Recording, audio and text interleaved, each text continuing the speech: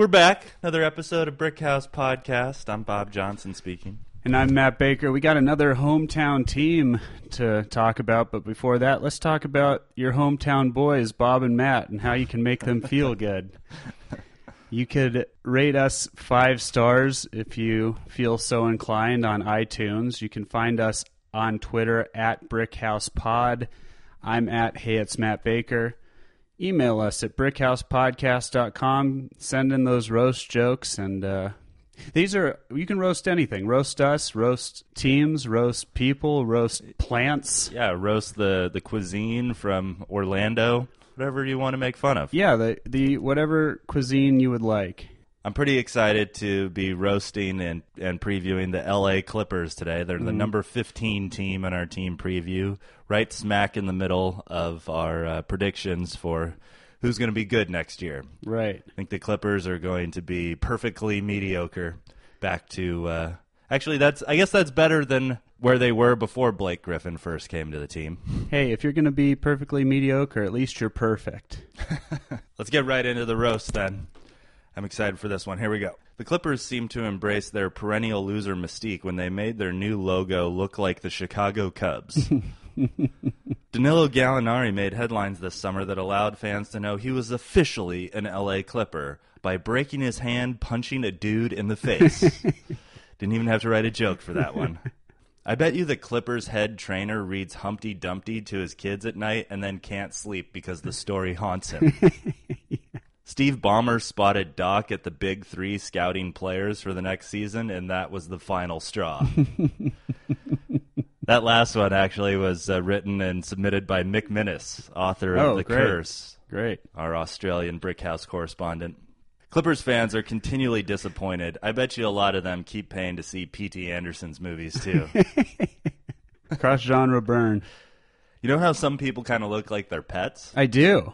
When I first saw that bald, pink Chuck the Condor pump up the crowds, I thought to myself, that bird looks exactly like Steve Ballmer. Yeah, now that you say it. I thought it was a little ambitious of Blake Griffin to try and start a second career in stand-up, given how it's hard for him to actually stand up on a basketball court these days. You know how fans casually show up late to Lakers games? Well, for Clippers games, fans casually don't show up at all. I hear when the Clippers move into their new arena, they're going to raise a banner in honor of their recent playoff achievements. The banner's going to have a picture of a training table on it. Let's tell our listeners about the changes the Clippers went through.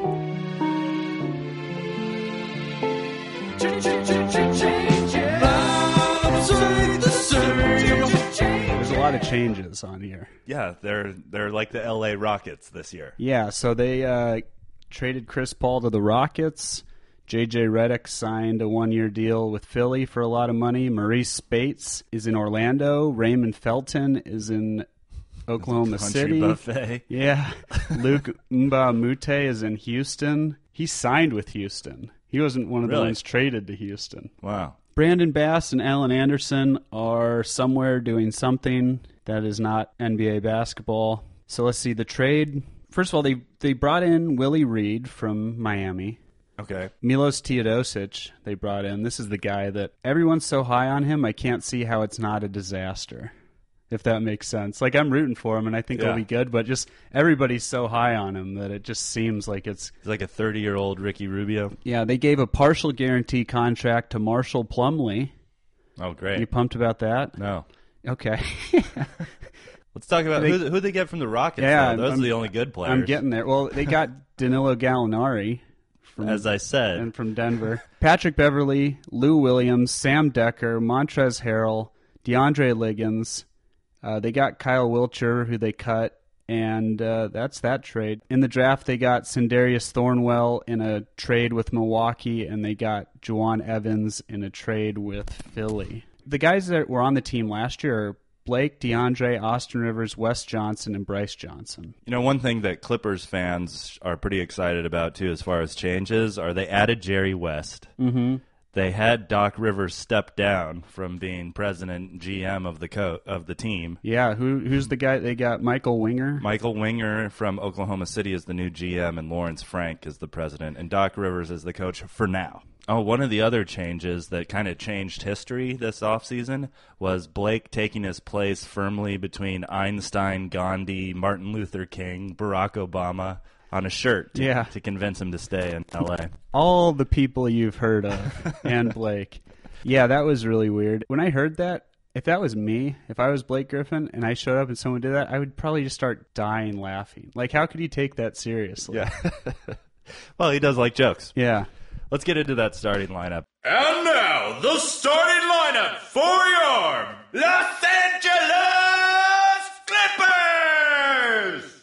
Well, thank God Austin Rivers isn't starting. You know, that was one of the first things I thought when I heard Chris Paul, my favorite player in the NBA, was traded away from my favorite team. They were going to, they traded everyone and they're just going to start Austin Rivers at all 5 positions. Yeah, I was going to have to stop watching. Mm-hmm. But no, he's not starting. Milos Teodosic is starting. Mick Minnis is pumped to watch him. He's got us excited to watch him. Patrick Beverley probably start at the 2 guard. Yeah. Lou Williams is really best in that 6-man role coming off the bench.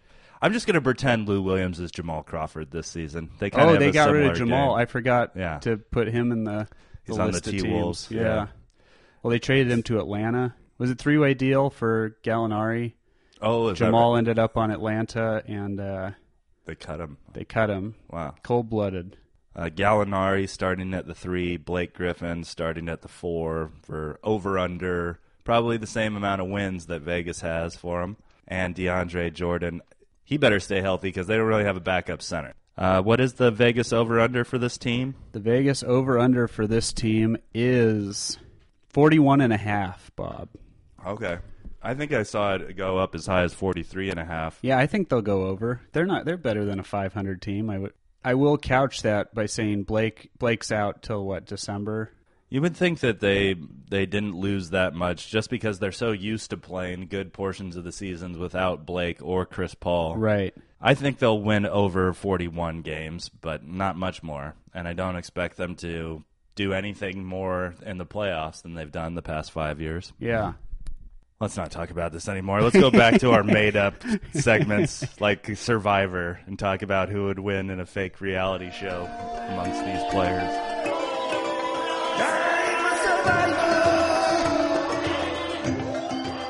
I think Patrick Beverley, he goes full Lord of the Flies here, where he's the crazy Aryan kid with the conch and Austin Rivers is Piggy. Nice. It just starts with breaking his glasses, but things escalate quickly with the Rivers men, just watching them react to calls. Austin's voted off the island first. Blake and Danilo suffer knee and ankle injuries while crossing a gravel path. Beverly not only wins the Clippers version of Survivor, he goes on to compete in tournaments with other former legends of the show. Oh, okay. He's up there. Yeah, like the road rules. Bob, quick controversy. My winner, Austin Rivers. Oh, okay. Wink, wink, coach's son always finds a way, wink, wink. That's what I have written down here.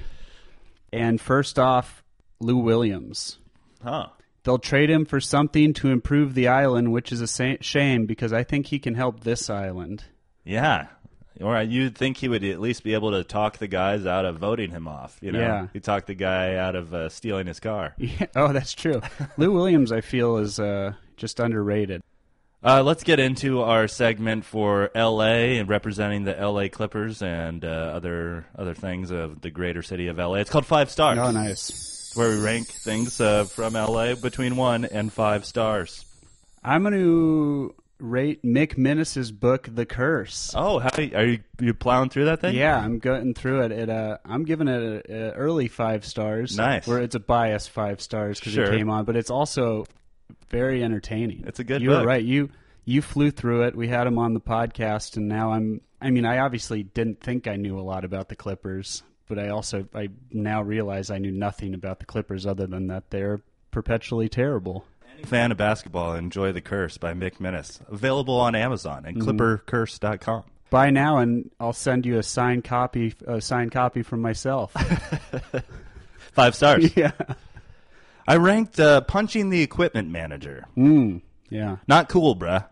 The fact that Blake and the former Clips equipment manager Matthias Testi were friends before Blake broke his hand on the dude's face is even worse. We may never know what was said between the two to start the fight or how much money Griffin gave Testi as an apology for getting him fired, but we do know how many stars they get. 2 stars. Ooh. I gave it an extra star because even though it's bad and it ruined the Clippers season, it was pretty funny and a classic Clippers story. Yeah. That'll be did that make the curse, or would that be in the when he re-releases it in the extended version? Oh, no, I'm pretty sure it made it in. I haven't got that. Don't spoil the ending for me, Bob.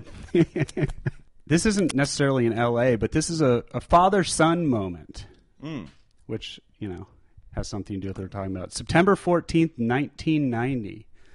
Ken Griffey Sr. and Ken Griffey Jr. hit back-to-back home runs. Oh, huh. Same game, back-to-back. The reason this is a very awesome moment, but I also wanted to give Clippers fans an example of a 5-star father and son moment. Yes. Yeah, this is what fathers and sons should be doing. It's crazy enough that the two of them played in baseball at the same time.